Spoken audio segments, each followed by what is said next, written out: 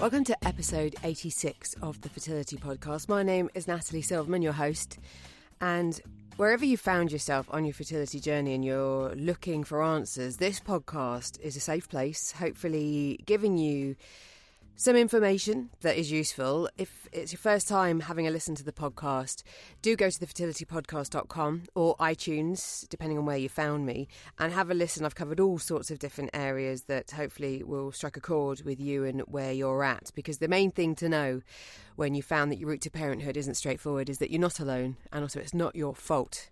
Now, if you are listening to this podcast through iTunes, it would be amazing if you've got a moment to rate and review the podcast, because that means that other people find it more. So hopefully I can help others on my mission to try and just raise awareness of all the different stuff we have to go through when we are dealing with infertility. Now, this episode, I have a chat with a lady called Sue Johnston who had fertility treatment 2 decades ago. And so she's got a really interesting take on what it was like then. Also, she has written a book with 9 co-authors, people that she found support with during her journey. And I think you'll find that she's a real character, and the book itself is doing brilliantly well. So here's Sue.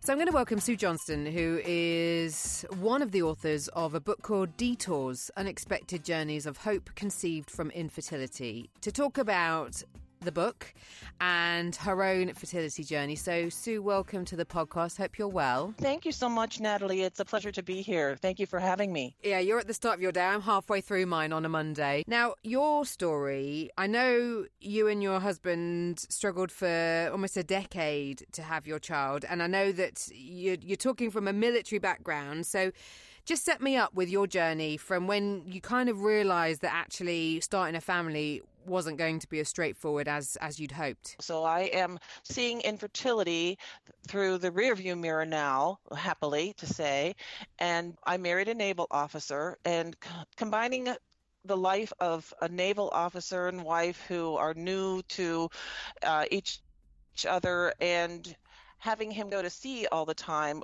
compounded our quest to have a baby. It was complicated. And I was married at 28 years old. He was a little bit older than I was, and his sea duty made me realize that I didn't want to delay pregnancy. I was very educated about wanting to become a mother because I was an elementary school teacher, and I always devoted all of my life to children, and that one day, the highlight of my life would be to be a mother myself. So when we got married, we started trying right away, but within a year, I decided it was time for us to seek infertility help through an assisted reproductive reproductive endocrinologist in our neck of the woods in San Diego, California. We actually started to seek the help from our regular OBGYN. He did some preliminary tests, and we passed every test with flying colors. And after 6 months of trying through that method, just normal methods, he said, I think that you should seek a professional reproductive endocrinologist. So within that first year, we went from a regular OBGYN to a reproductive endocrinologist because I was 28 years old. My husband's 6 years older than I. He was gone for like 6 months at a time. So that really cut into our quest for having a baby. So we were more aggressive, I think, than most. But yeah, that's kind of our story. And so you ended up having IVF, did you, to have a successful pregnancy? Yes. We did 6 IVFs, as a matter of fact. We had lots and lots of eggs. We made lots and lots of embryos. And back in the day when I was going through IVF, they didn't have the ability to genetically test the embryos. So the theory back then was to put as many viable embryos as you could, like 6 embryos the first time I transferred, 8 embryos another time I transferred, 6 embryos, just kind of like throwing spaghetti at a wall to see which ones would stick. And my embryos were, some of them had blastocyst stage. So yeah, they were really good quality embryos, but none of them would take. The next time I tried it in vitro, what we did back then, we combined it with ZIFT, zygote interfallopian transfer, or ZIFT, is where they take the egg, they harvest the egg, they put it, in a petri dish with the sperm, and they create the embryo. But instead of just putting the embryos back into the uterus, put the embryos into the fallopian tubes directly. We had 3 embryos transferred into my navel through the laparoscopic incision, and 2, into my fallopian tubes, and 2 embryos transferred into my uterus. So I don't know if my son is an IVF baby or a ZIFT baby.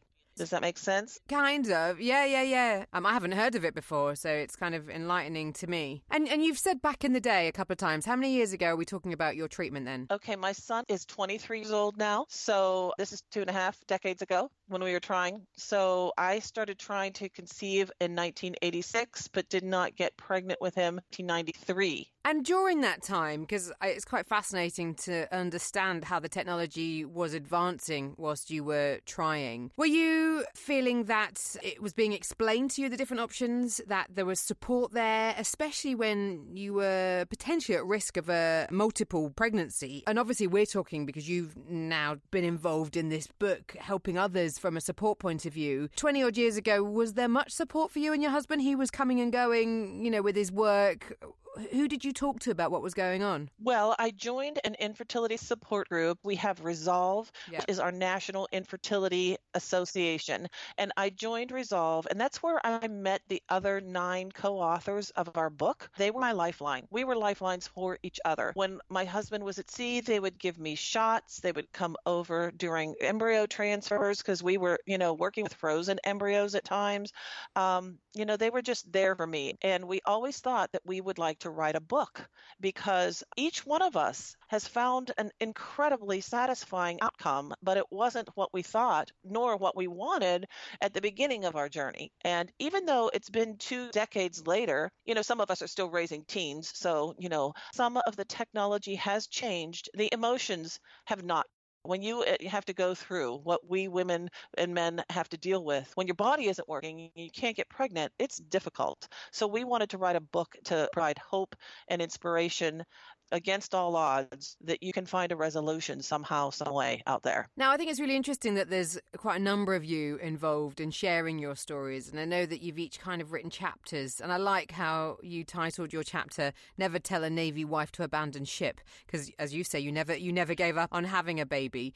Explain to me some of the areas that you cover, because it's quite broad, from the whole dealing with what infertility means, that overwhelm, to staying hopeful. Yes, exactly. We have a chapter on donor eggs. 2 of us actually use donor egg. We have a chapter on multiple miscarriages. We have one on international adoption. Have a chapter on surrogacy. We have one on the male infertility, the ICSI chapter. We have one on child-free living, a woman who, after 5-6 years of high technology intervention, she decided that she was just done. So we cover the gamut. We really feel like we cover just about every outcome that is available to build your family or to find resolution, even the one that remained child-free. She delves into her career and she brings lorises and primates back to the zoo, and those are her babies. So even though she has a child-free life, she still has a very enriched life.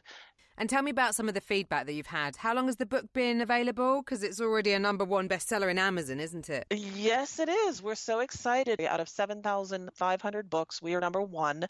It's only been out since March of 2017. Wow. And I thank you, Natalie, because this is my first international podcast that I'm doing. Woohoo! And yeah, so I've had lots of followers all over Twitter now, as far away as India. Hopefully, our book can reach all kinds of people who are struggling to build their families, because this is a global problem.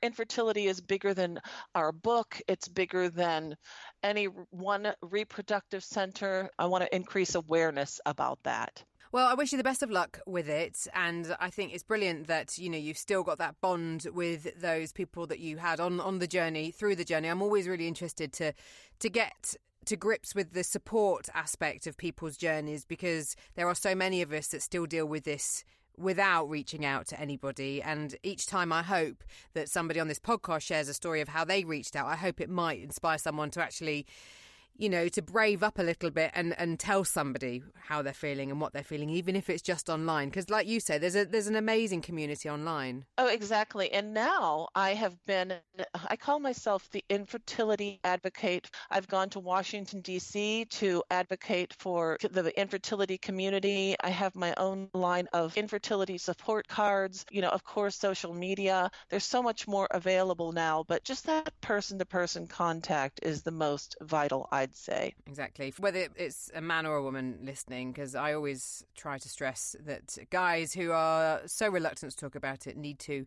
just as much as we girls do. As a matter of fact, my husband, the Navy captain, writes his own chapter in Chapter 8 from the man's perspective of his goal of wanting to be a father, but he also to be the captain of ships too, and his push-pull battle with, infertility in his career. So his is a really interesting perspective in the book too. So we cover it all in Detours. It's a great read, and it's a fast read, and it's really filled with hope throughout the whole book. Sounds great. Well, thank you, Sue. And I'm going to put all the links to you and your social media and to how people can get the book on the show notes for this episode. And just keep me posted. Good luck with it. I will. Thank you so much for your time, Natalie. I so appreciate you. And you stay safe over there. We love you.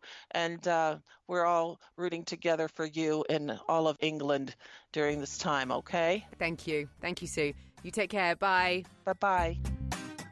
The Fertility Podcast is supported by OvuSense. If you're trying to monitor your cycle and finding it overwhelming, OvuSense is the only ovulation monitor on the market that is a Class 2 medical device. It has a vaginal sensor and app, and it fits like a tampon, so it's really easy to use and comfortable to wear.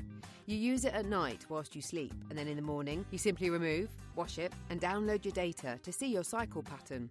Now, OvuSense has proven comfortable for women in over 10,000 cycles of use and can predict ovulation up to a day in advance, and can confirm it with 99% accuracy. To find out more, visit ovusense.com. The Fertility Podcast is also supported by IVF Matters, the UK's first online fertility clinic where you can order tests delivered to your door, have scans at multiple locations, and speak to consultants in the comfort of your own home. It's a truly unique way to experience your fertility journey, and you can find out more at ivfmatters.co.uk. I will put the details of Sue's book on the show notes, which are thefertilitypodcast.com/Sue.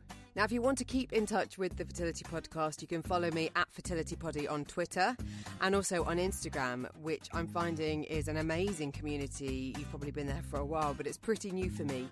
One of the discussions that I have noticed, and I'm trying to find out more about, is it seems lots of people, I think it's more so in the States, but I'm interested at it from a global view, more and more people asking others to help them with unused meds for their fertility treatment, obviously with the cost of infertility rising and the access to funds for it being limited for a lot of people. It kind of makes sense, but personally I was quite surprised that you'd be up for getting meds from someone you don't know. You don't know whether they've been, left near a radiator or something else that might affect how well they work, and that might affect your own journey. And I don't know, it just didn't really sit that comfortably with me, but maybe it's been a lifeline for you. So I want to do an episode on sharing meds, on someone helping somebody else. If you've been in a situation where you've asked and somebody's helped, maybe you yourself have been trying to get hold of some meds, maybe you've been donating them to somebody else, it'd be really cool to hear from you. So just email natalie@thefertilitypodcast.com. And any other feedback that you've got, as always, really welcome. I love hearing from you. If you want to leave me a message, you can do a little voice message at thefertilitypodcast.com. And until the next time,